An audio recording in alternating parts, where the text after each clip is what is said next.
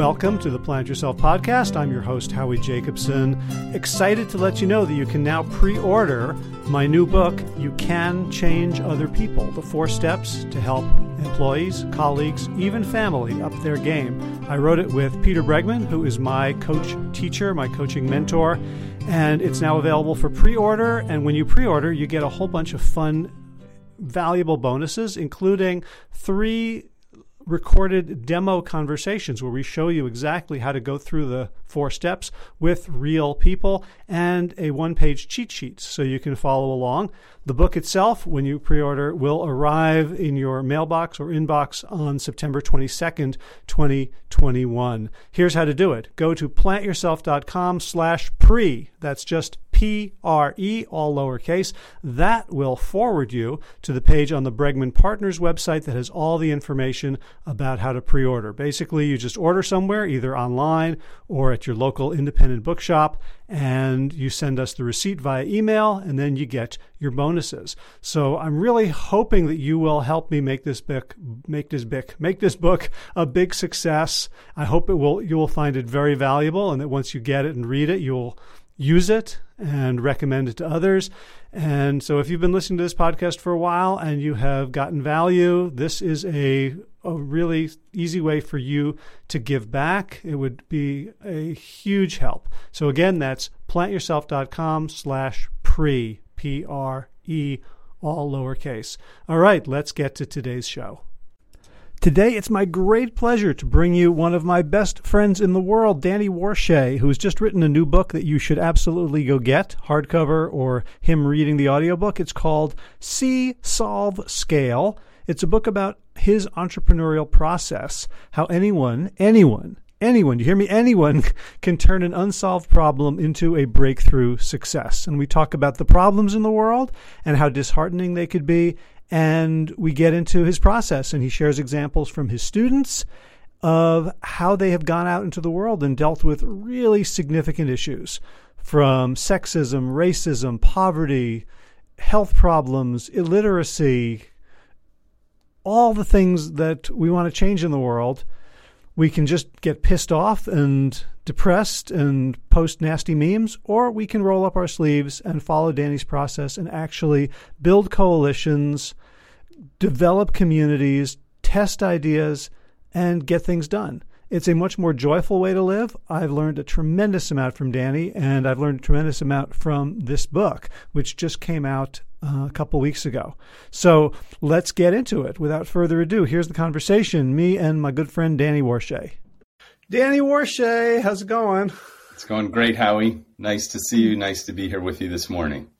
Yeah, it's, what is it? It's April 2022. When did you start working on this book? You know, a lot of people have asked me that. In some ways, it feels like my entire life. At least it feels like it took that long. I'm pretty sure it was about 3.5 years ago. I had just returned from Israel, where I had been teaching my annual summer MBA course, and a whole bunch of students had been after me, and they kept saying, "You're not doing the 3rd step of the process. You're not scaling." Yeah. And I said, "Boy, that's true. What should I do about that?" And they said, "You should write a book."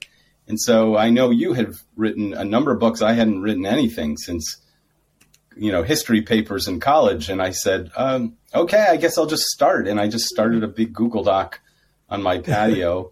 And since then, I've been working very hard on it. That's awesome, because it's been so much fun, sort of, cheering you on from the sidelines and, Oh, I drew you into the game. It wasn't sidelines. You were definitely in the game. As I acknowledged in the book, you contributed a great deal to the process, and you were like my Sherpa along the way, but even more, my guide in all sorts of ways, and my cheerleader. And as you know, there's a significant contribution of writing in the book itself from you. So I'm grateful, and I'm grateful for having me on this morning. Yeah, it's been fun, and it's like, you got to do all the hard work of selling the book now, and I can just relax. And it's like very much like being like, an uncle. Well, you know what? All kidding aside, I do say that the whole process, including now, maybe especially now, has been a real joy. I'm grateful to those students for nudging me. It's always wonderful when the students become the teacher and they recognize that I wasn't doing what I teach, which is the third step of the process in see, solve, scale. I wasn't scaling. So that was great. It was great throughout the process of writing it, although it's taken a while. People ask, like, when did you have time to do this? I'm not really sure, but I remember being up late hours or early hours or even in the middle of the night. And part of that was just because I loved the process. I don't think I would have done it if it had been drudgery. I even talk about that in the book. You have to do something that you feel is your purpose. And I enjoyed the process. No one was telling me to do it. I didn't have any requirement to do it, for tenure at Brown or anything. And so I really loved that. And I love all of this. I love speaking and appearing places and being on a gazillion podcasts and on NPR. It's a real honor to be able to teach in a different platform. That's the way I think about it. And I even remember a few years ago when we were talking about scaling what I was doing in a different way, and you scolded me. Maybe this was reverse psychology, but you said, shame on you for depriving the world of your teaching. And I thought, okay, that may be a good motivator to get me to expand what I'm doing. But it's true. I've loved all the interactions I've been having in all these different kinds of formats. Yeah, cool. Well, you've teased the name of your book in the process twice, so I'm mindful of my audience going, "What the hell is See, Solve, Scale?" So first of all, See, Solve, Scale is the name of the book, which it is. Yeah, well, and important to mention the subtitle too. It's See, Solve, Scale: How Anyone Can Turn an Unsolved Problem into a Breakthrough Success. And I know you even sweated over that title and the subtitle a lot, but the main word here is anyone, because the mission of my teaching, the mission of my being the executive director at the Nelson Center for Entrepreneurship at Brown, the mission of the book is to provide a methodology to anybody who wants to learn how to solve a consequential problem, and especially to engage those who've been ignored, neglected, in many cases, let's face it, discriminated against. And that feels consistent with what my mission for teaching has been, to enable many people who haven't been entrepreneurs because they thought they were excluded, in many cases were excluded. And so I like underscoring the word anyone in the subtitle. So, and you kind of add a little twist to the definition of entrepreneurship, I noticed, from the original, which is sort of, pursuit of opportunity, to more like solving problems, in which, opportunity is a subset. But when did that come about? When I first started teaching at Brown, that happened somewhat accidentally. I had been in touch with an old professor of mine, Barrett Hazeltine, who is beloved at Brown.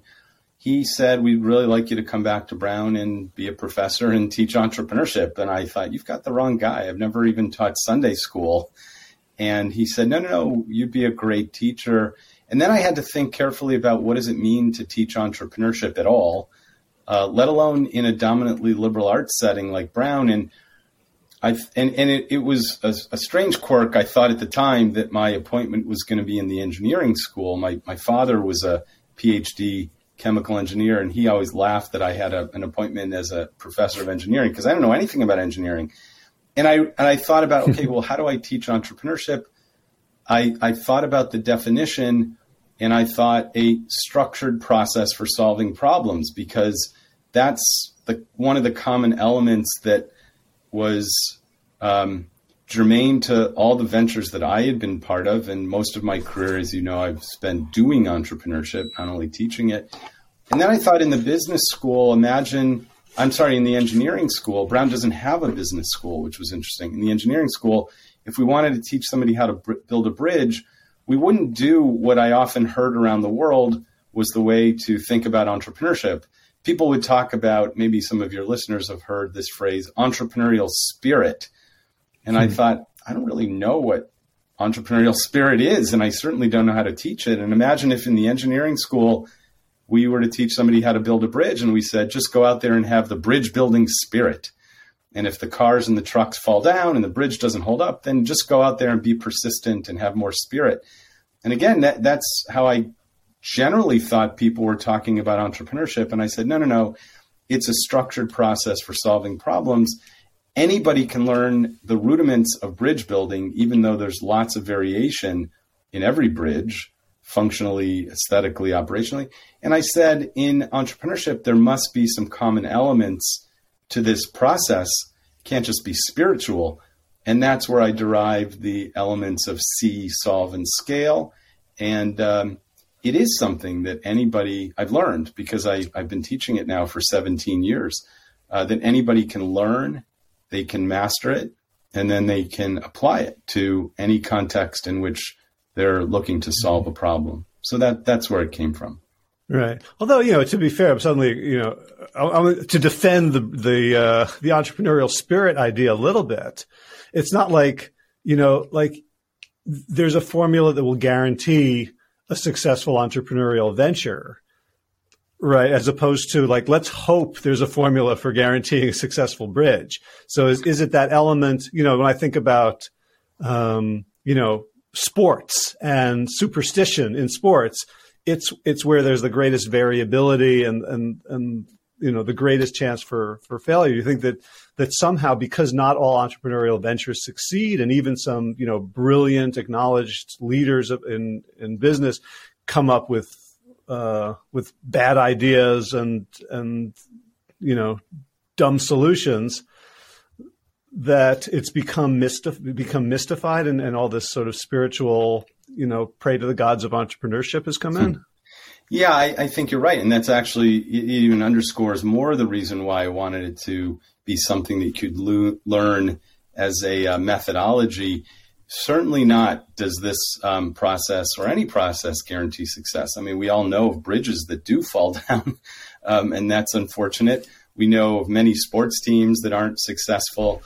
But if you just said to the Boston Red Sox, you know what, we're not going to have practice ever again, we're not going to hone the fundamentals, just go out there and have the baseball spirit, I don't know that it would tip the odds in your favor. I'm a Cleveland fan, so maybe the Guardians should now use that approach because, Cleveland teams don't do so well. So maybe we shouldn't use the standard tried and true approach. I certainly don't guarantee in the book success, but what I do guarantee is that there's a way in which this methodology, if you learn it well and apply it well, will tip the odds in your favor. And I think, again, far more than just saying, go out there and be spiritual about it. So there are things in here, either in the whole, all three steps, see, solve, scale, that can be useful in any walk of life for anybody looking to solve a problem. That can be, of course, in the kinds of standard tech startups, but way beyond that in peace building organizations, maybe in the opposite, in the military. I was just on a podcast recently where the military was interested in this approach. I talk about brain researchers I work with at Brown who use the see, solve, scale method to do their brain research more effectively. The Pussy Hat Project, which was started by a woman, a Brown alum named Jana Zweiman, is a really good example I use in the book of a variety of elements of see, solve, scale. So again, I've seen this at Brown in, again, a dominantly liberal arts environment with no business school, that this approach doesn't guarantee success, but it tips the odds in your favor. And one of the things, again, that I'm most proud of is that it empowers, it engages, it inspires lots of people who would never have thought that entrepreneurship was something they could engage in. And that's something that the world needs. We need way more problem solvers than ever before.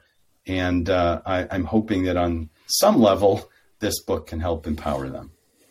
Yeah. And I think for me, the biggest obstacle that I have felt myself and I've seen in others is kind of the who me syndrome. Right. I was just talking to a friend who's in healthcare, working in continuing care, elder care, and working for, frankly, a shitty operation, and is running the place. There's sort of an absentee owner who takes all the money, who makes all the big decisions, and leaves her to kind of keep everything going. And she's been doing a fantastic job, burning out, but thinking, and I asked her, like, if you were to have your own place, would you do things differently? Like, and she lit up like, oh my God, yes, so much. It would be employee owned. It would have this characteristic. It would, and she just named a thing. Like, I was getting teary thinking about when my own mother was in continuing care. Like, what amazing had she had a place like this? And so I was like, well, why don't you do it? And she's like, looked at me like I was stupid. She said, because it takes money. And like, that's like a showstopper for a lot of people that, well, to be an entrepreneur, you need to have lots of money.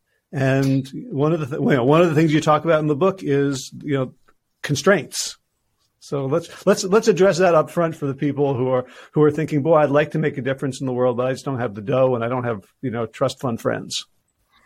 Right. And that's a good example of one of the misconceptions that I try to overcome in the book. In fact, there's 11 cognitive biases that are in the way that inhibit entrepreneurship often. And I've studied them and I've written about them and I provide ways to overcome them in the book. And that's one of them, that many people perceive entrepreneurship as a process for which you need abundant resources. And one of the things that I do in my teaching and also in the book is to demystify that, to debunk that. And that is that, in fact, at least at the earliest stages where your friend is, for example, abundant resources can get in your way. And then, in fact, entrepreneurs benefit from scarce resources. And so I tell a couple of examples in the book. One is of Jana Zweiman, who started the Pussy Hat Project.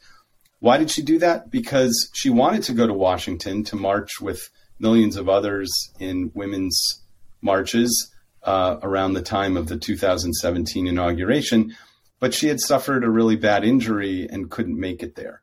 So she might have just said, oh, it's impossible. I have to go. I have to walk. I can't do that.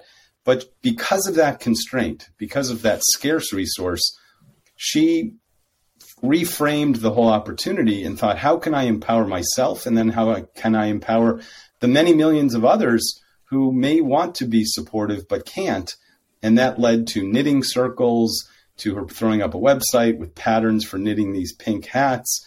And that pink hat became an icon of that movement. I wore one in a march here in Providence. Maybe you wore one too. Maybe a lot of your listeners did. That scaled to the point where it had enormous impact. I mean, the pink hat was on the front of Time magazine, the front of New Yorker magazine.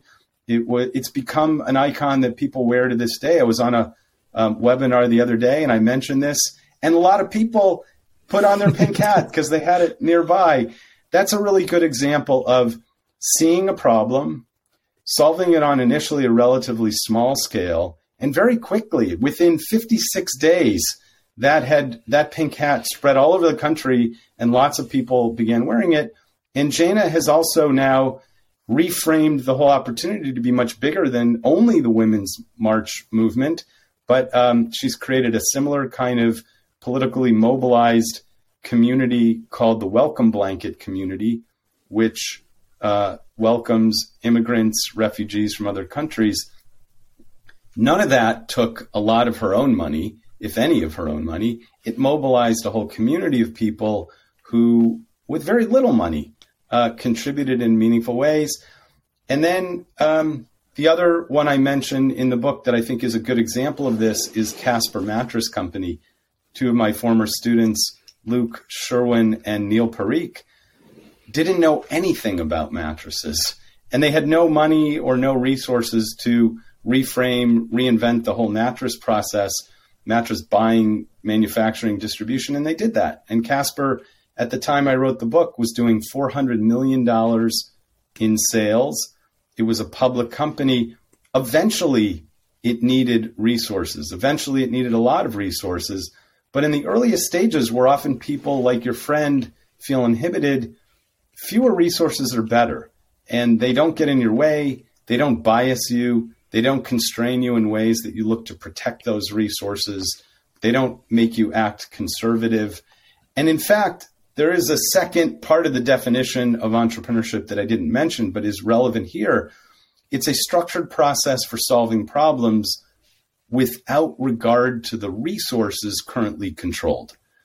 And that's the distinction between any old project development process and entrepreneurship. Entrepreneurship is explicitly, the way I define it at least, a process where you don't pursue it with regard to the resources, either that you don't have or might be biased by, but you do it separate from those. And so we can talk about what might be a good catalyst for getting your friends started, for example. But the main point of this little discussion right here is that entrepreneurship is a method that allows you to pursue it, even if you don't have the resources initially that might be, you think, required to pursue that opportunity. Mm-hmm. Right. Because, when she's thinking about it, she says, well, I need a building. Right. And I know how much a building costs because we built a building and it's millions. And then it says, well, there's investment in that, but the only investors that are around are the ones who want kind of a predatory return, right? Like no one's interested in doing it my way because it will mean more money for employees, lower fees for families, and less profit, right? So she's kind of like, well, that's not how the capitalist system works. No one is interested in funding that. Well, first of all, that may all be true, but it may also not be true. And I would recommend, the first part of this book is to not worry about how you're going to scale something, which is about having a building and lots of money and investors. That's the third step.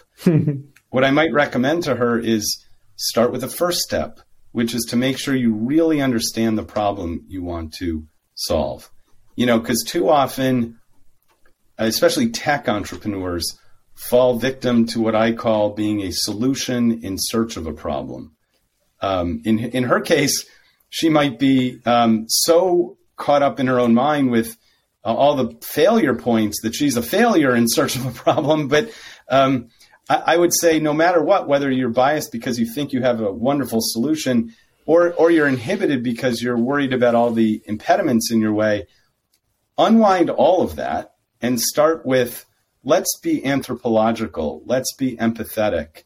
Let's not be biased by, for example, in her case, how she thinks the problem is operating. And she may know a lot because she's in that industry already, but she may be suffering from what I call the opposite, the burden of abundant resources. Her abundant resources, she knows a lot about the way conventional caretaking works.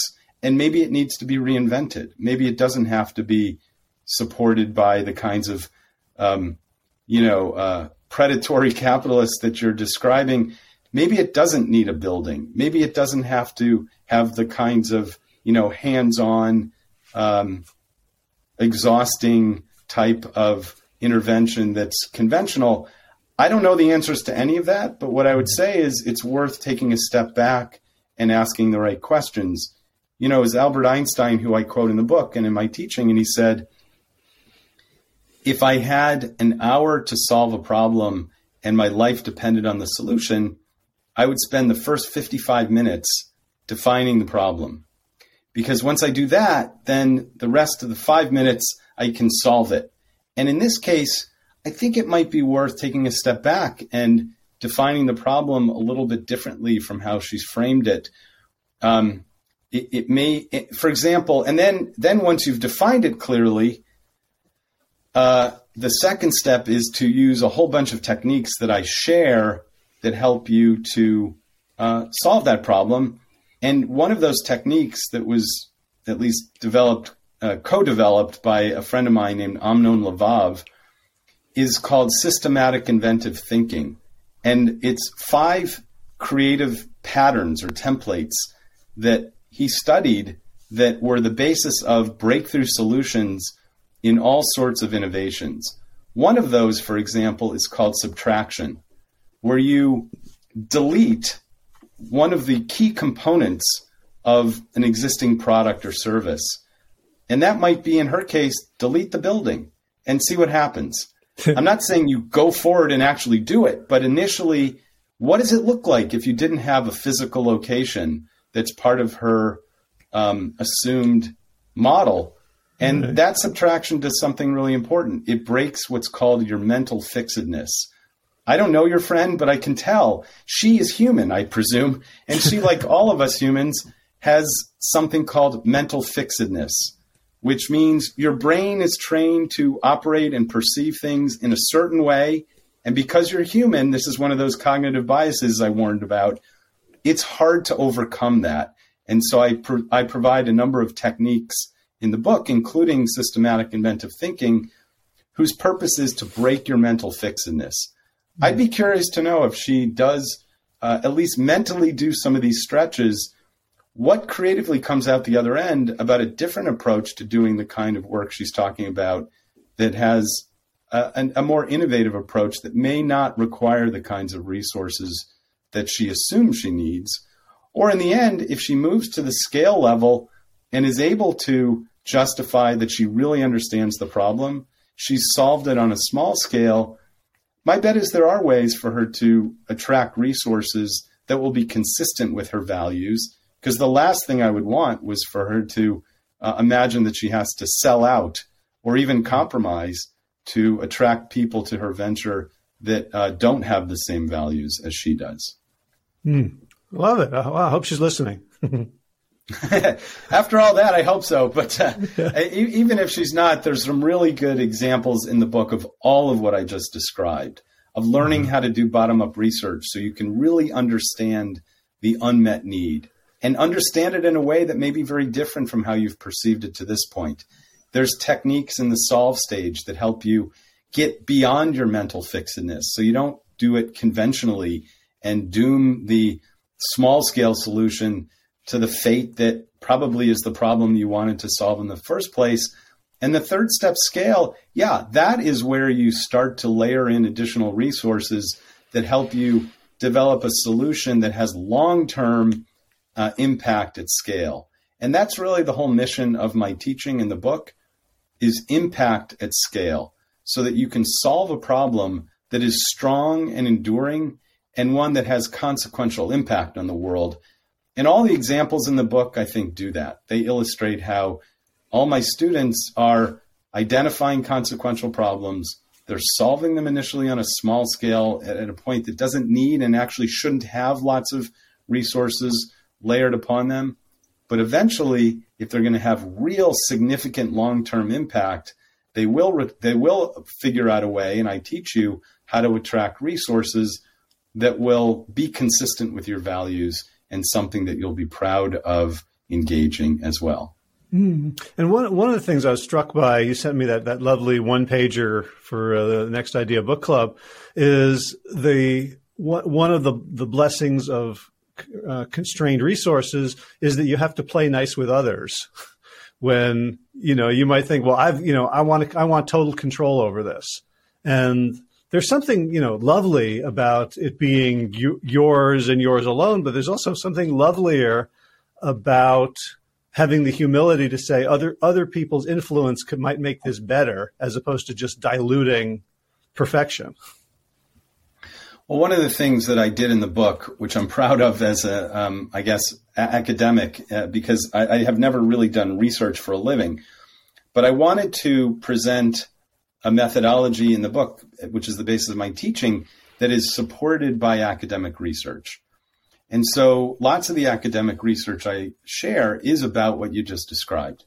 Only 16% of new ventures are started as solo ventures.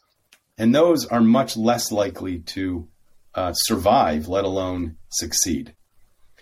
And then of the others that are created on the basis of a team, 65% of them fail because of team friction or team challenges. So I share a lot in the book about how to, again, not guarantee success, but tip the odds in your favor on the basis of some really good advice about what it takes to form a successful venture team. Unfortunately, so for example, one of those is that diverse teams tend to succeed much more than homogeneous teams. There's a caveat there. Those diverse teams have to also be inclusive. and we can talk about the distinction there and why both are important. Unfortunately, again, one of our cognitive biases, over half of venture teams are formed from friends and family, even though those friends and family don't add the kinds of complementary perspectives, points of view, backgrounds, race, gender, religion, personality type. They tend to be birds of a feather who flock together. And those teams don't do nearly as well as ones that have members that come from different genders, different races, introverts, extroverts, different ethnicities, different skill sets. And so there's a lot in the book and a lot in my teaching. I love talking about this, about guidance for how to form those teams. The phrase that Linda Hill, a professor of entrepreneurship and leadership at Harvard Business School, uses, which I think is a good reflection of what you just said, Howie, is she uses the phrase creative abrasion. She wrote a great article called Collective Genius. And it's all about what you just said, that you need some humility to acknowledge that there's people who know more about a field than you might, or might know less about a field, but have something to offer that is nonetheless complementary, maybe abrasive in a creative way. The woman you were talking about the elder care community, it may be that she would benefit from having somebody on her team that comes from a very different kind of background, who could see the problem differently, who might be able to bring solutions to the table that aren't found in today's elder care industry. And again, that's what the Casper Mattress founders did. They came to the table with a whole different point of view, and they were able to reinvent every step of the manufacturing, distribution, selling, branding process in ways that were, again, different not because they knew more about the mattress industry, but because they knew less.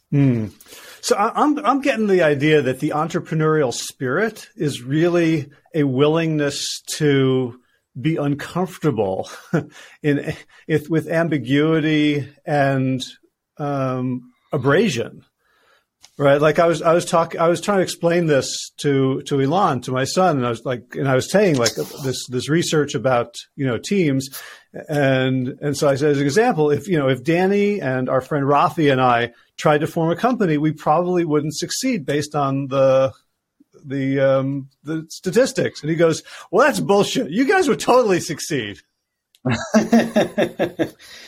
Well, at least according to the data, we wouldn't. Or at least, again, it's not that we would be doomed to failure. We might very well succeed, but we would be less likely to succeed than if we pursued people through what I would call, what the research calls, what a famous researcher at Stanford, Mark Granovetter, calls the strength of our weak ties. Our forming a team together would be a function of what most people do, which is what I said. Over half of the new ventures formed are formed just like you said. Oh, Rafi, Howie, I know you. Let's form a venture. We are connected through strong ties. We would be much better off, and this again is one of the guidance I have for overcoming this cognitive bias, pursuing people through our weak ties. And what's really unfortunate is linked, and I talk about this in the book, social networks like LinkedIn and Facebook, which are often where people default to find co-founders, are a means to pursuing those through strong ties. These social networks won't even let you connect with somebody who's not already a strong tie. And yet, if we were to pursue somebody who's a little bit outside of our immediate network, we would be much more likely to find people who don't look like us, don't speak the same language, come from very different backgrounds, maybe have different race, gender, personality types. And the data would say that we're much better off to form teams on the basis of those weak ties than our strong ones. Maybe someone should start a social network based on that principle. I think they should. That's actually what I say in the book, which is if Facebook and LinkedIn were to really add value to me, it wouldn't be to remind me who I'm already, sort of connected with, and I want to press, sure, I'll friend you or LinkedIn with you. That doesn't add much value to my network. Much more value would be, say, here's a person in Dubai you've never heard of. You're 5 network nodes away from them. They have complementary skill sets that might be really useful to you. You should connect with them. Imagine how many more people in our network who would be relevant and interesting and motivating and a function of this creative abrasion we could add if LinkedIn and Facebook did the opposite and they connected with us with people who we were almost never likely to connect with. Right. Although to be fair, I do get 3 or 4 friend requests from sex bots a week. So okay, maybe that's a problem we're looking to solve. And I'm not sure. By the way, definitely not in my network. Okay. Well, I'll mention very briefly the companion concept of inclusion. Yeah. And I talk a lot about this in the book because, first of all, the statistics are pathetic. In the world of venture-backed startups, only 2.3% are led by women. Only 1.5% are led by Latinx founders, and only 1% are led by Black founders. Those statistics are abominable, and they're good evidence of what I said before, where lots of would-be entrepreneurs who are very capable of identifying consequential problems, learning how to solve them, and then would solve them, are left out and have been forever because they've been neglected, ignored, and in many cases, discriminated against. And so it's not good enough only to, it's a good first step. It's necessary, but it's not sufficient to engage a diverse team. In fact, I share some good research by a woman named Frances Fry and her partner Ann Morris, also from Harvard Business School. And they demonstrate that inclusion is absolutely essential. Diversity, they like to say, is being invited to the dance. Inclusion is being asked to dance. And they show how, actually, in some cases, if you are a homogeneous team and you will outperform a diverse team that isn't inclusive. If you are an inclusive, diverse team, you will more likely outperform a homogeneous team. So what is that research was? What does inclusion look like? What does inclusion look like compared to just diversity?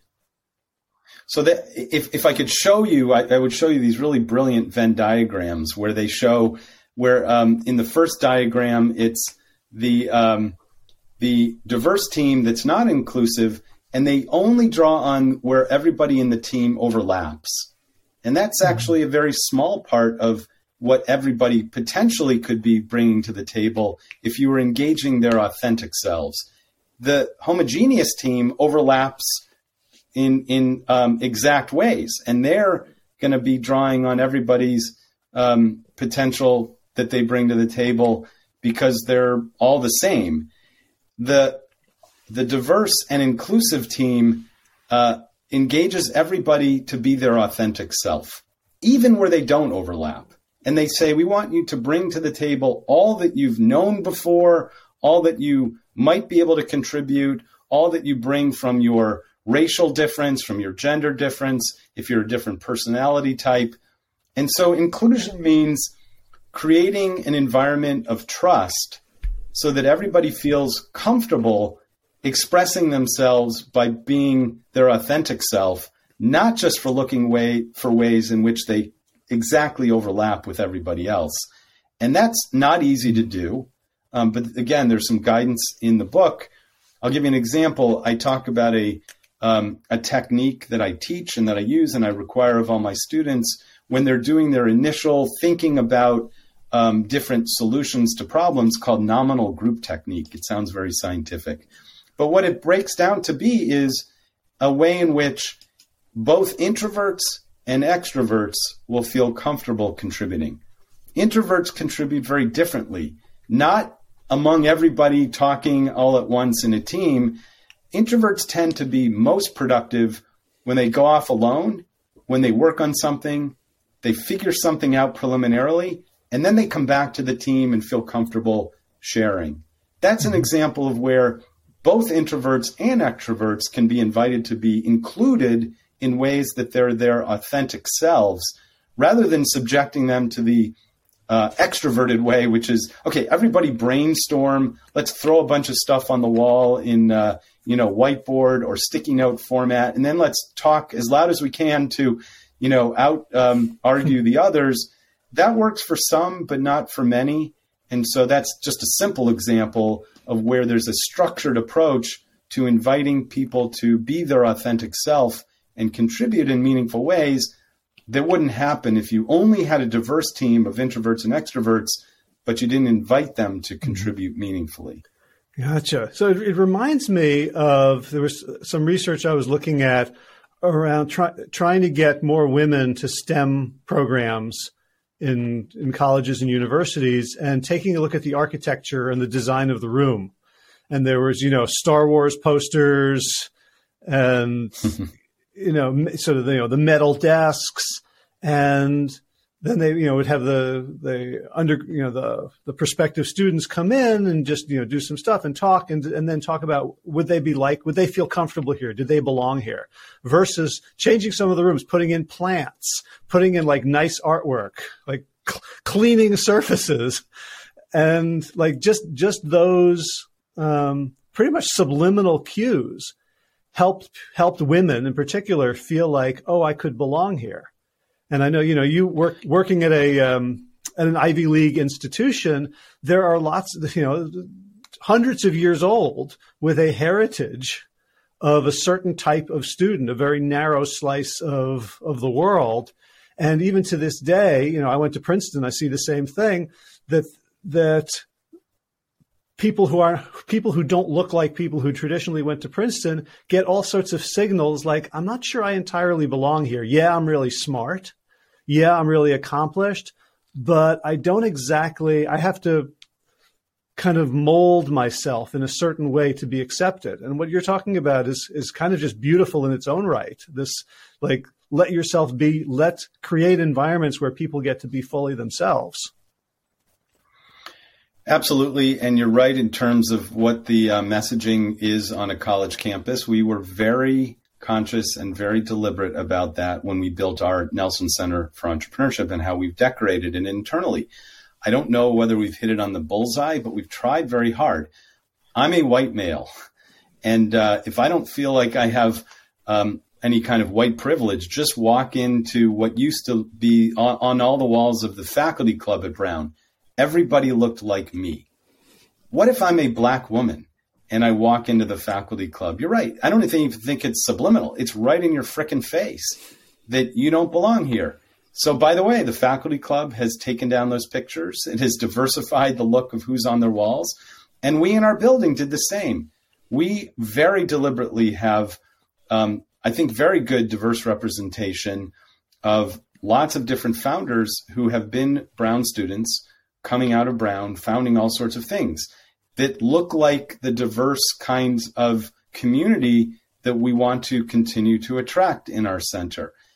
And people have said how striking that is, that even very deliberately we try to do that. By the way, that extends to even into, and I talk about this in the book, the way you design where you want some of this creative work to happen. We spent a lot of time designing the interior of our building to not just be, an open format, which is the way lots of new office spaces are designed. In fact, I share some data from Susan Cain, who's a wonderful author, wrote a book called Quiet, and she talks about how lots of these open spaces can cause people to literally be sick. More evidence of why our building is good during now what I hope is the end of a pandemic. But it provides space for people to work as a group, and also space for people to retreat, and soundproof individual spaces for people to work individually, to be open to both introverts and extroverts and how they both contribute. So I don't even think these are necessarily subliminal. I think these are overt. Well, we have to be very conscious of the way that works. Yeah, they're subliminal to the people who are included by them. Yes. You're right. We don't notice. Like, okay, everybody looks like me. I guess that's the way it always should be. No, that shouldn't be the way it is. So Lots of the approaches in the, especially the solve stage, are what I call mental stretches that enable you to break your mental fixedness. And I'll give you an interesting example, what I think is interesting, of a way in which it can be very subtle ways also to help break that fixedness. There were two psychology researchers at Harvard, Ellen Langer and Alice Piper, and they divided a group into two cohorts. To the first cohort, they gave a pencil, a piece of paper, and they were going to have them write a few things down, and they knew they were going to make mistakes. And the third thing they gave them, they said, this is a rubber band.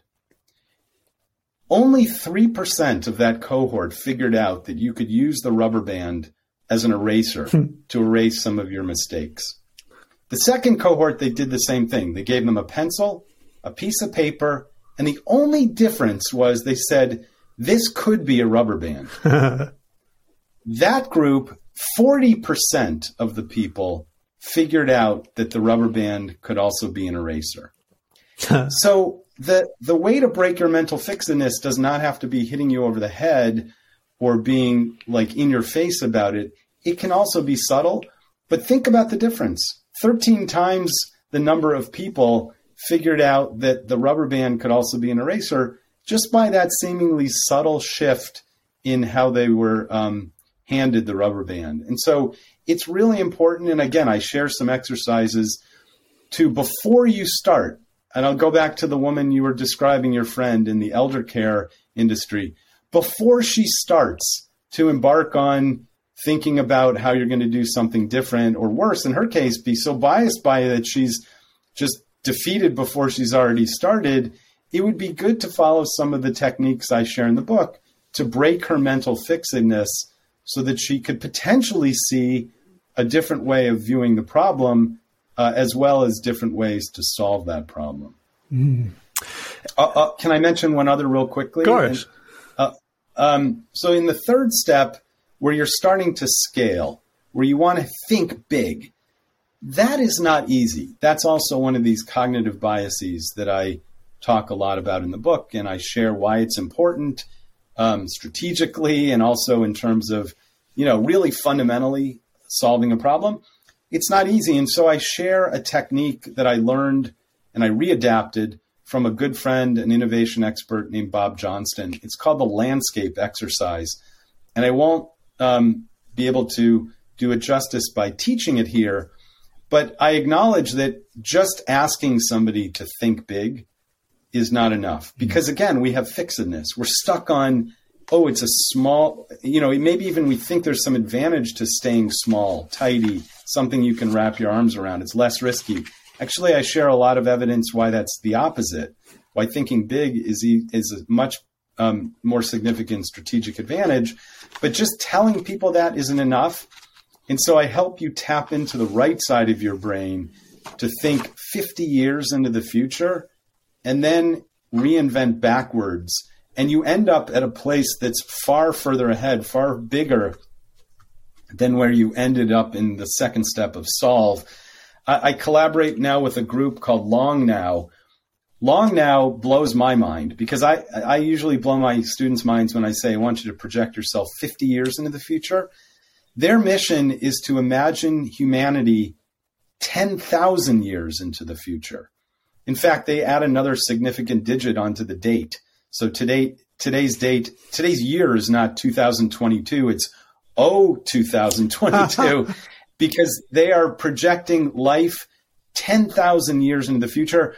I was on a webinar with them a couple weeks ago, and it's so interesting to see how they have broken their own human fixedness by projecting themselves way farther into the future than I've ever imagined before. And they are stretching their minds in ways that help people think big, that I think is really instructive. They're the ones with the clock, right? Yes, they have a clock that's tuned to 10,000 years into the future, and they think about things like mining asteroids and building Dyson structures, and climate change is in the distant past because they will have figured it out, and we're traveling to other planets. But the point is, by stretching your mind, using some of the techniques I share, including exposure to Long Now in the book, you are much more likely to come up with a long-term scalable solution than just like trying to empty what's in your mind and doing something which doesn't work, called brainstorming. I talk a lot about why brainstorming is not a successful technique, but the techniques, like I've mentioned, nominal group technique, systematic inventive thinking, the landscape exercise, these are all, by the way, fun too. They're fun exercises that help you embark on something where your whole mental attitude will shift. And again, I don't mean to be picking on your friend, but it's just, at least the way you paraphrased it, sounded like she's just so bummed out. I can't imagine in that mental state how you could see the problem effectively, let alone see a solution or scale it. So that's why, and she's human. I'm not criticizing her. I'm just saying she's probably falling prey to many of the 11 cognitive biases that I warn against and that I help you overcome in the See, Solve, Scale book. Yeah, and what occurs to me is that like, time is not commutative, like going from here to there. It's not like, in Google Maps, you could hit that little squiggle and reverse the destination and the starting point. And I see this in my coaching. When people think about where they are and then where they want to get to, they're often overwhelmed or discouraged. But if they start out by thinking about where they want to get to, and then you say, how'd you get there? Right? It's a could-be question. So let's imagine you're there, tell the story of how you got there, then all of a sudden the path appears. Right. And that's why the title of the book is not See, Scale. There's a middle level here called Solve. And Solve acknowledges it's going to be iterative. You're not going to get it right the first time. You might not even get it right the 5th or 10th time. It iterates. So you take a couple steps forward, take a couple steps backward. I don't even ask you to think big or to think long-term until you start to embark on the 3rd step. And once you do that, you've already identified the problem in a bottom-up research kind of way. So you feel more confident about knowing really what the problems are. You've already solved it on an iterative level using all these creative and innovative techniques that I've mentioned. At that point, you might be receptive to a technique that'll help break that mental fixedness and to project far into the future and do it in a fun, artistic way. When I see my students do this, or I did it for the first time actually in London with a group of peacemakers called Seeds of Peace, whose mission was not to sell more widgets. Their mission was Middle East peace. It was Palestinians and Israelis coming together to envision something. And I knew that just envisioning it 2 or 3 years in the future would be fraught with all sorts of executional challenges. Like, well, what do we do about the checkpoints? And the governments are in disarray. No, I say, think 50 years into the future, and no one can challenge whether what you're envisioning is right or wrong. There's no executional judgment there. Although the first response out of the mouth of a woman who was putting together a bilingual Arabic and Hebrew kindergarten in Jaffa said, I'll be 80 years old then. It's very hard for me to imagine that. And I said, exactly.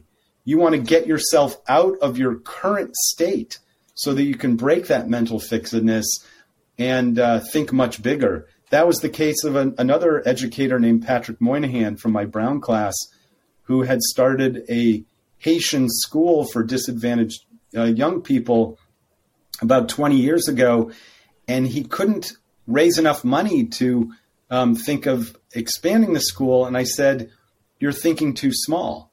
You need to be thinking way bigger. We did the landscape exercise. I actually had one of my students work with him.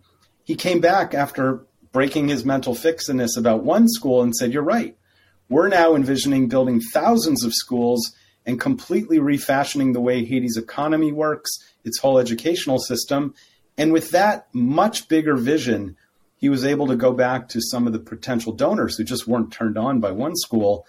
And he's now calling it the Haitian Network, not the Haitian School.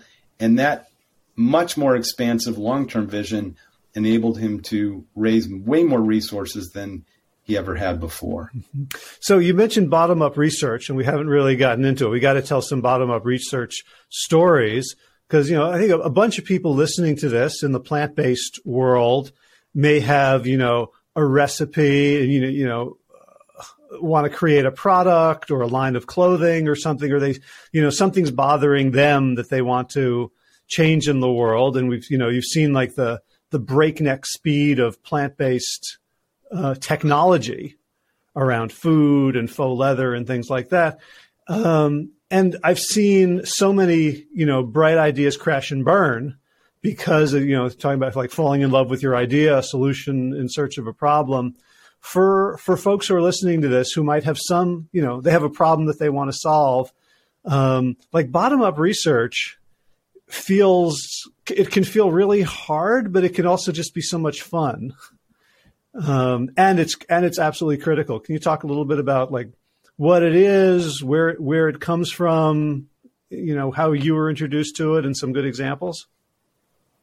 Sure. I love that. And, this is where that Einstein quote matters. If you had a problem to solve and you had an hour to do it and your life depended on it, I'd spend the first 55 minutes defining that problem. And that's why I spend so much time in my teaching, in my workshops, in big companies or in organizations around the world, and certainly in the book. It's the first step. It's C. It's being anthropological. It's being empathetic and listening and observing people behaving naturally in their own environments. Trying your best not to be biased by what you are observing or listening to. And that's hard. Observing is harder than you think is one of the subtitles of one of the chapters in the book. And I share three really good examples, I think. Two from my training in the least entrepreneurial place I've ever been, but a wonderful place called Procter & Gamble, where there's really smart people who observe people and listen to people behaving naturally in their own homes and figure out that there's some problems that the consumers that are observing don't even themselves know. I tell one story about the Tide brand that was looking to understand how people interacted with the cardboard box that contained the powder.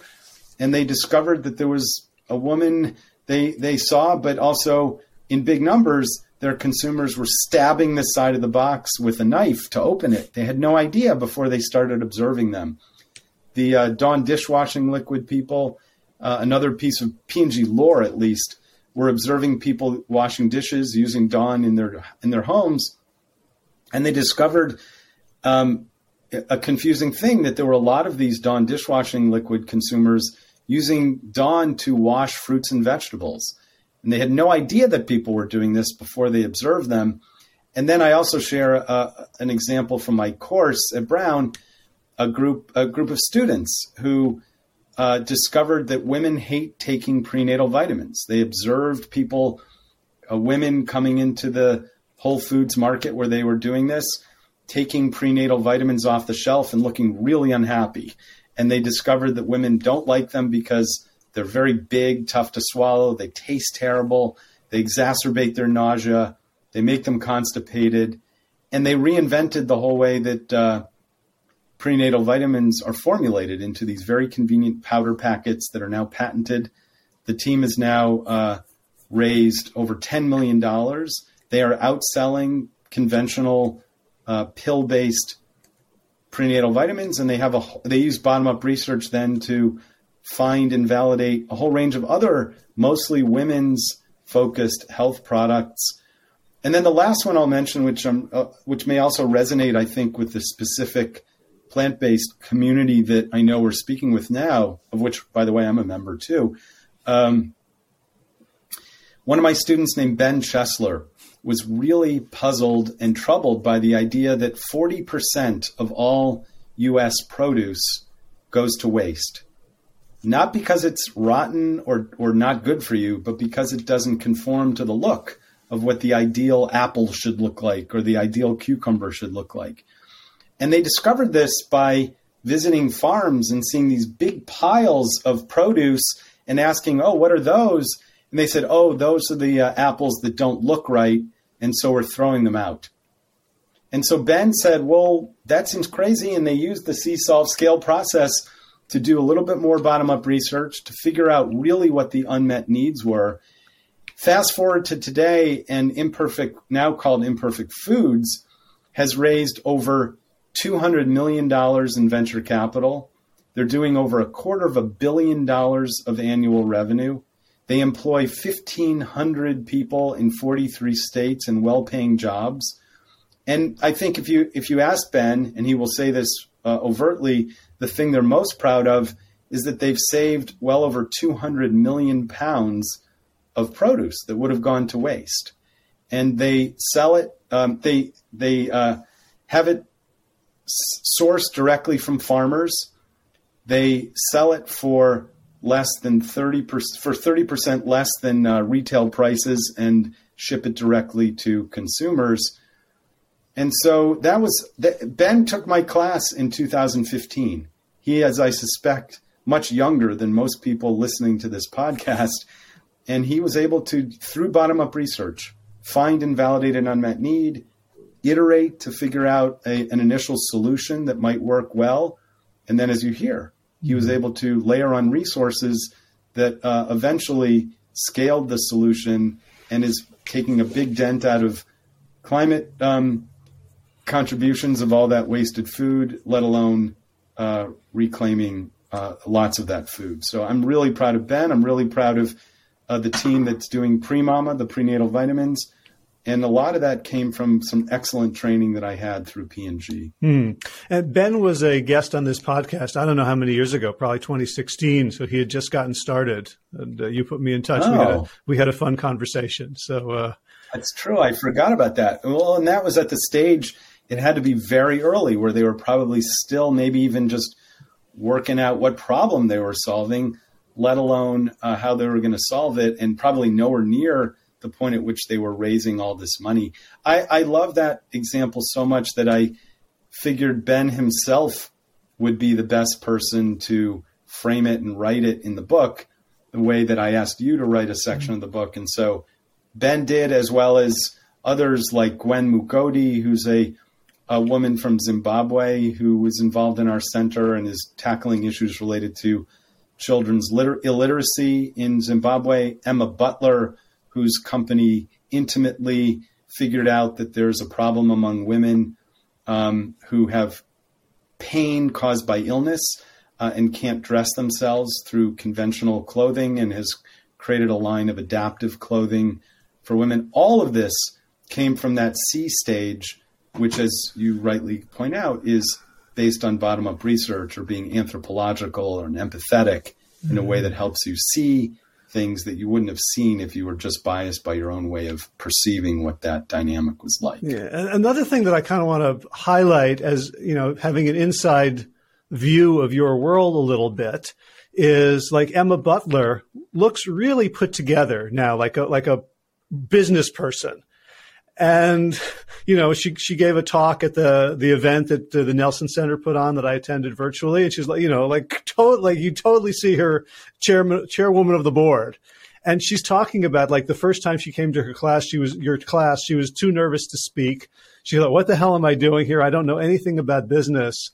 That, like, I just kind of want people to understand how much this approach and your work busts stereotypes about who gets to play in this playground. Again, that is the thing I'm most proud about. That is why I love the subtitle of this book, how anyone can turn an unsolved problem into a breakthrough success. And there's no better example than Emma Butler. Emma, and I've shared that 2-minute video. Maybe I could have it, I can share it with you and you could append it to this somehow. But Emma says it so much better than I, but in short, you're right. She tells the story. She said she decided to experiment with my course because so many of her friends had taken it and enjoyed it. But she was a French concentrator, a visual arts concentrator, and she said, I was literally shaking walking in the first day to your class because I thought, who am I? I don't know anything about entrepreneurship. I don't know what I'm doing here, except so many of my friends said I should do this. And then slowly she began to realize, oh, I can do this. I can be anthropological. I can be empathetic. I can figure out a problem to solve. Oh, I can be creative and follow the instructions Danny has in the solve stage. I can iterate and risk some failure early on when the stakes aren't so high. And yeah, I can raise some money. I can get other people to be involved, people who, as your, again, elder care friend was concerned about, have consistent values with mine. She's now raised over $1 million in a pre-seed round of funding. These are from people who really do care and share the same mission she does about serving women with different shaped bodies and pain as a result of illness that are preventing them from using conventional clothing. And Emma is exactly, a zealot of the converted. She is such a great example of someone who I hope this book, in much bigger ways than I had been through, a class here and there, will have its own impact on by helping people realize, maybe like your friend in the elder care world, I can do this. I can at least take the initial step. Maybe the initial step is reading the book, but the initial step of doing this kind of bottom-up research. Bottom-up research is really fun. It's interesting. It's like a treasure hunt. You don't know what you're going to find. And I know you've done some of this, Howie, through my guidance. And once you start doing this, you will see problems to solve everywhere that you may not have realized were there in the way that you had been biased against. And again, Emma and Ben and Gwen and Jaina and Dan Aziz and, all the others mentioned in this book. Micah Hendler, who was in that workshop I did for Seeds of Peace, who runs. Yeah, he was also on my podcast. I'll put a link to him too. Right. The Jerusalem Youth Chorus of Palestinian and Israeli teenagers. All these people have identified consequential problems. They've figured out an initial small-scale solution in an iterative way with tolerance for failure.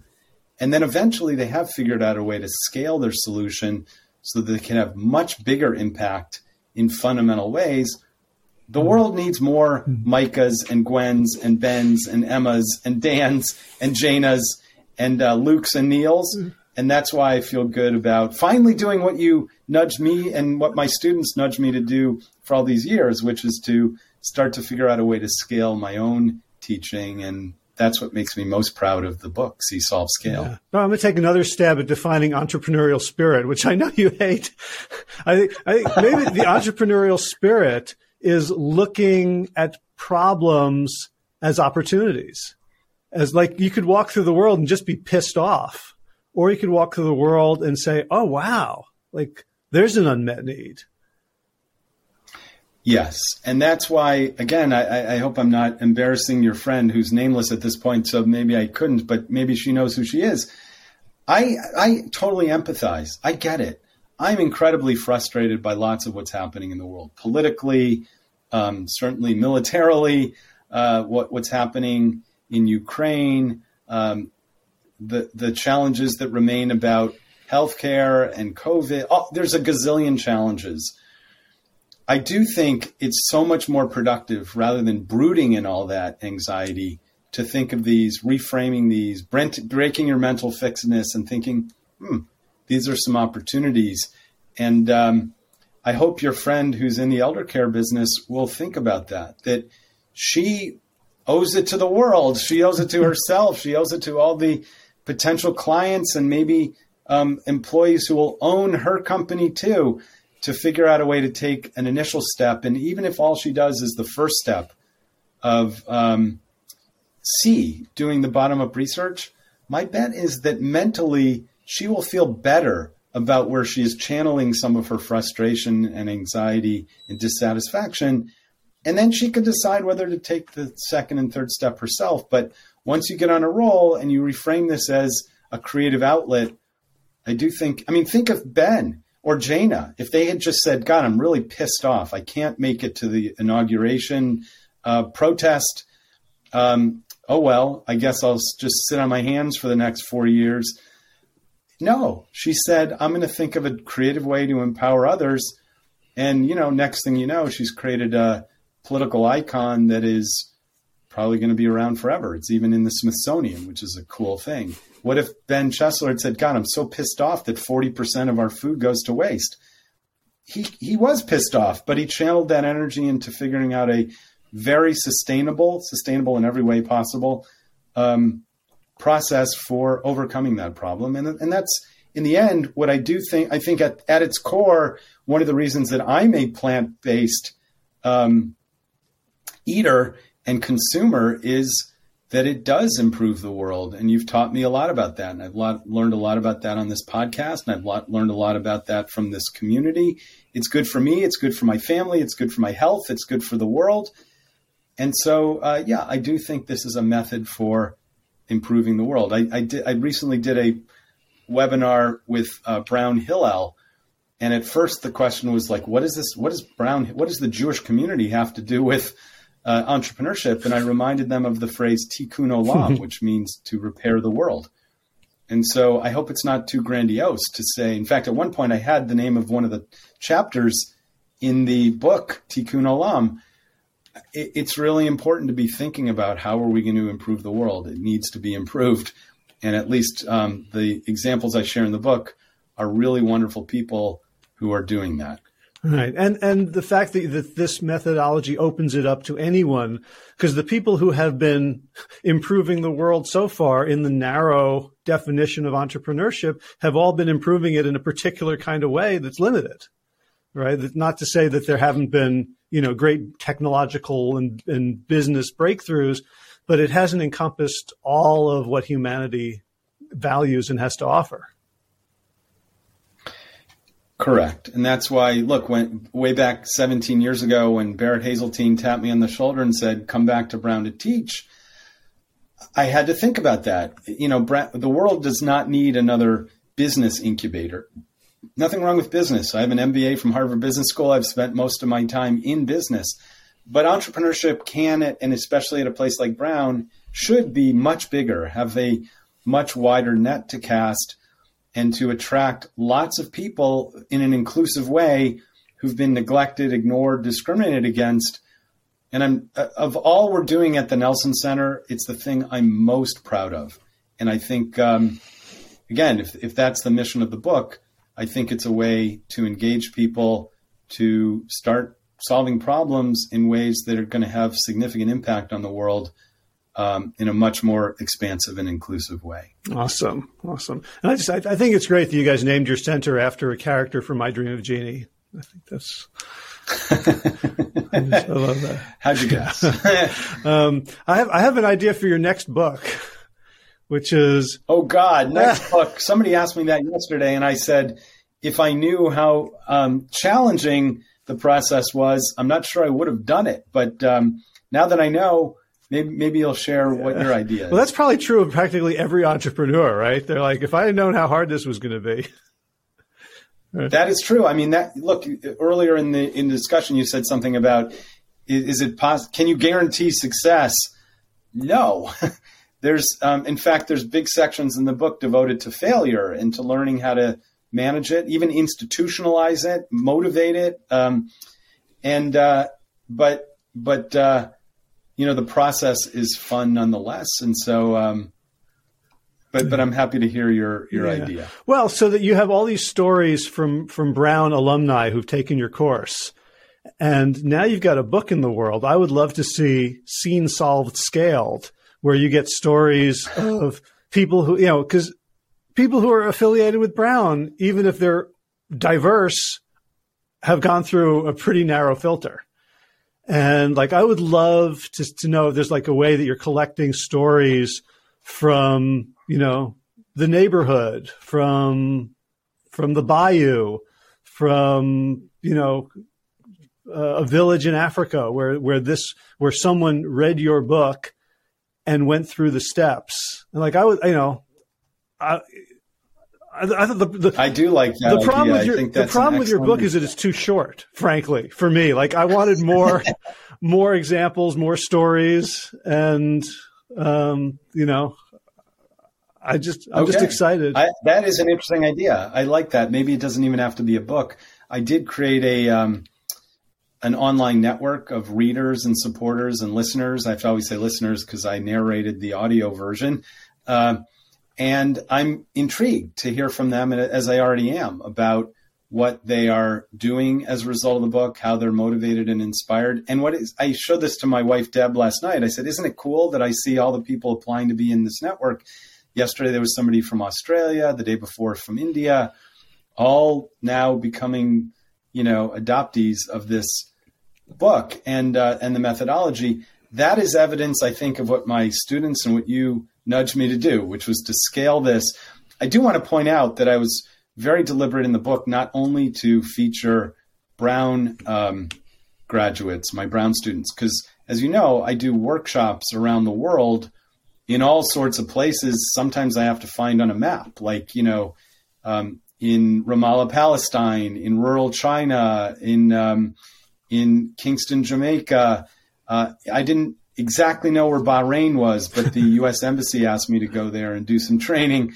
I love all those places. I get to learn a lot from other types of problem solvers. When I was on NPR the other day, they asked me, does this approach, See, Solve, Scale, apply in different cultures? And I said, yes, I know that from having taught at least workshops all over the world. There are definitely some cultural differences. For example, tolerance for failure. When I go to China, no one wants to say the word failure, and we have to spend a lot of time desensitizing people. When I do that in Tel Aviv, Israel, or Silicon Valley, people wear failure on their sleeves, like it should be, a mark that helps them indicate how much they've learned. And there's not as much concern about having failed. But you're right. I think that would be an interesting follow-on book, Seen, Solved, Scaled. And maybe it is, as I hope is the case in this book too, a way to shine the spotlight, as I did in that event you were talking about, where it shined on Emma and Ben and Gwen, not on me, but on the practitioners and those who've adopted this approach to See, Solve, Scale. Ooh. So what's next for you while got a new, as COVID maybe waning or becoming endemic? You have plans or travel or new workshops? We are back in the building at Brown in the Nelson Center, which is really great. I'm back in the classroom teaching. But, as a result of COVID, I'm not happy it was the impetus, but it was one of those systematic, inventive thinking approaches of subtraction. We had to subtract the whole physical presence. This is where I was, again, thinking about your friend. What if you didn't have physical buildings? Is there a different way to, conceive of that? We had to, this is a funny thing. Brown polled the entire faculty just weeks before the pandemic hit, not knowing there was a pandemic on the horizon. And they said, would you ever even consider teaching online? And fewer than 20% said they would ever even consider it. Well, then you fast forward just a few weeks, COVID hits, Brown's physical space shuts down, our Nelson Center shuts down. Faculty, 100% of the faculty had no choice but to teach online. And we figured it out. We figured out a way to do it. That's a good example of subtraction. I now do my workshops all over the world by Zoom. We're now talking, on a platform that enables us to do this. I did a workshop, the biggest one I ever have done, for PwC just a couple months ago. It had 2,400 participants. We had 300 breakout rooms.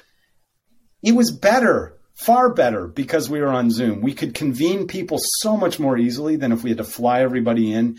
Even if we could have found a venue to hold 2,400 people, I don't think it would have been very easy to divide people up into 300 breakout rooms.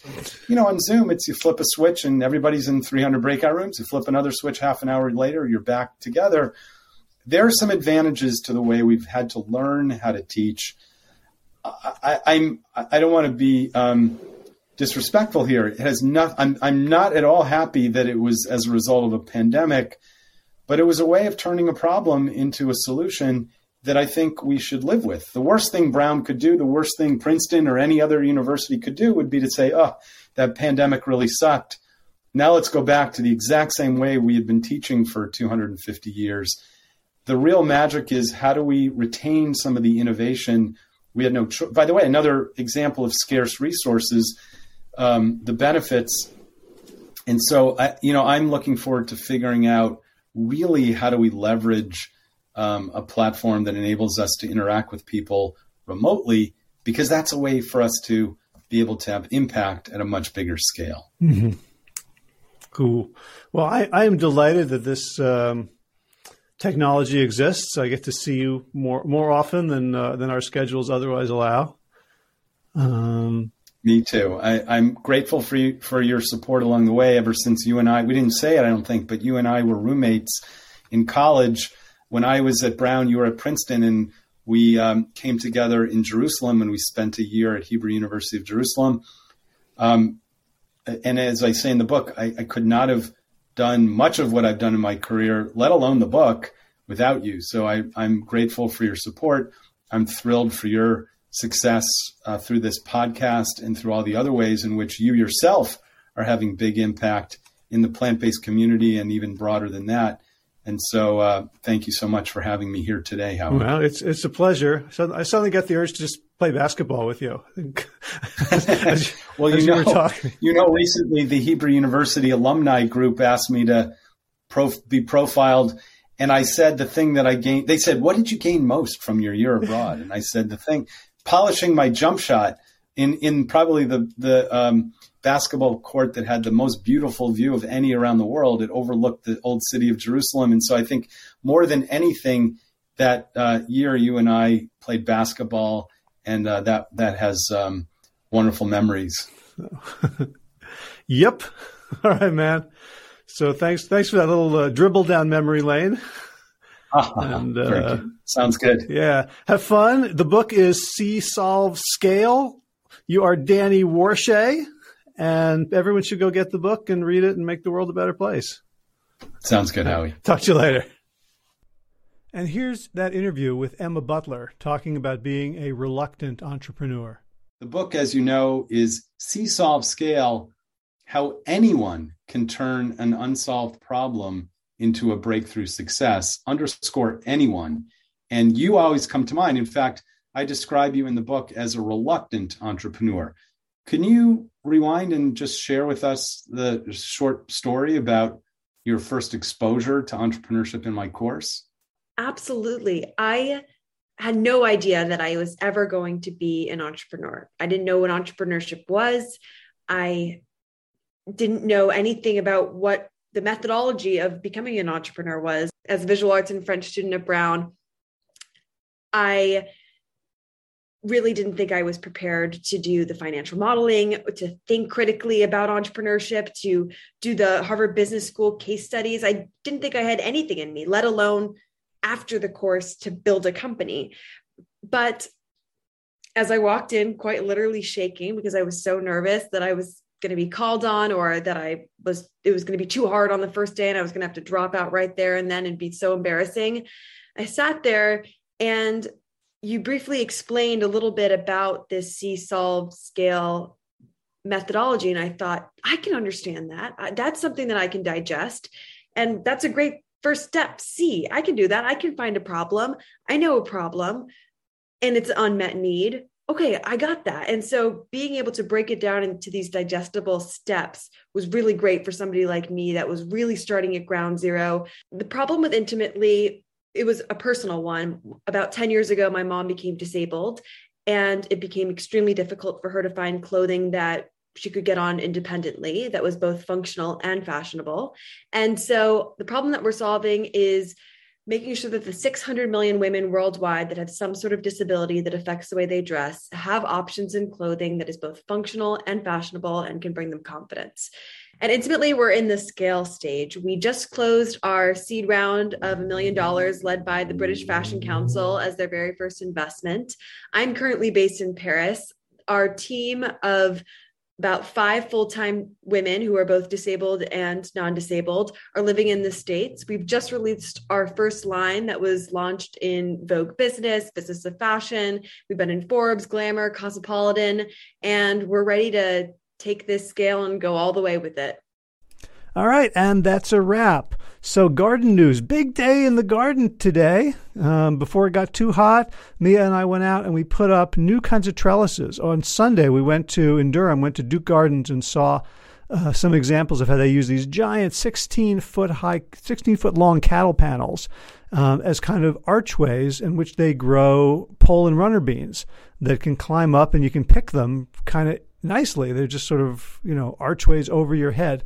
So we put up 4 of those this morning in one of the beds and are very excited to plant some beans and be able to harvest in the shade without having to get down on our knees and bend our backs. So big stuff happening there.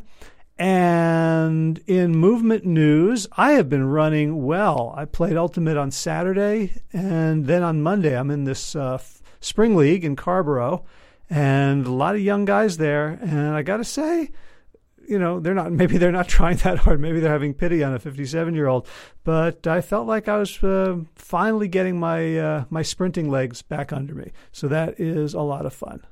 All right, time for thanks. Thanks to Will Ridenhour for allowing me to use his beautiful song Sabali Dawn, The Dance of Peace. You can find more of Will's music at his website, willridenhour.com. And of course, thanks to all of you Plant Yourself Podcast patrons. Kim Harrison, Lynn McClellan, Brittany Porter, Dominic Maurer, Barbara Whitney, Tammy Black, Amy Good, Amanda Hatherley, Mary Jane Wheeler, Ellen Kennelly, Melissa Cobb, Rachel Behrens, Tina Scharf, Tina Ahern, Jen Filkanovsky, David Bizek, The Mysterious Michelle X, Elsbeth Feldman, Leah Stoller, Alan Christensen, Colleen Peck, Michelle Landry, Josina, Sarah Durkis, Kelly Cameron, Janet Selby, Claire Adams, Tom Franzek, Jeanette Bennett, Gila Cert, David Donahue, Blair Cyber, Dorona Vizov, Gio and Carolyn Argentati, Jody Friesner, Misha Rosen, Michael Warbeck, Aviva Lael, Alicia Lemus, Val Linneman, Nick Harper, Bandana Chawley, Molly Levine, The Inscrutable Harry R., Susan Laverty, The Panda Vegan, Craig Kovic, Adam Scharf, Karen Burry, Heather Morgan, Nigel Davies, Marion Blum, Teresa Koppel, Julian Watkins, Breed O'Connell, Sharon Hirschman, Linda Ayat, Holm Hedegaard, Isa Tuzinwa, Connie Hainline, Aaron Greer, Alicia Davis, Heather O'Connor, Carolyn Jensen, Sherry Olakoski of Plant Powered for Health, Karen Smith, Scott Marani, Karen and Joe Crabtree, Kirby Burton, Teresa Carell, Kevin McCauley, Elizabeth Rothschild, Ann Jesse, Cheryl Dwyer, Jenny Hazelton, Peter W. Evans, Dennis Bird, Darby Kelly, Laurie Fanny, Linnea Lundquist, Emily Iconelli, Levy Wallach, Rosamund McAtee, Dan Picorni, Stephen Leenan, Patty DiMartino, Mike and Donna Kartz, Deanne Bishop, Bilberry Elf, Marjorie Lewis, Tricia Adams, Nancy Sheldon, Lindsay Bayshore, Gunmarie Hagan, Tracy Gullidge, Laura Heaton, Meg from Mama Says, Stacey Stokes, Ben Savage, Michael Kay, David Hughes, Connie Rogers, Claire England, Sally Robertson, Paranganchi, Amy Daly, Brian Tourville, Mark Jeffrey Johnson, Josie Dempsey, Karen Schmidt, Pamela Hayden, Emily Perryman, Allison Corbett, Richard Stone, Lauren Vaught of Edible Musings, Aaron Hasty, Sean Owen, Sagar Naik, Erica Piedra, Danielle Roberts, Michael Lushton, Sarah Johnson, Catherine Floyd, for your generous support of the podcast. That's it for now. As always, be well, my friends.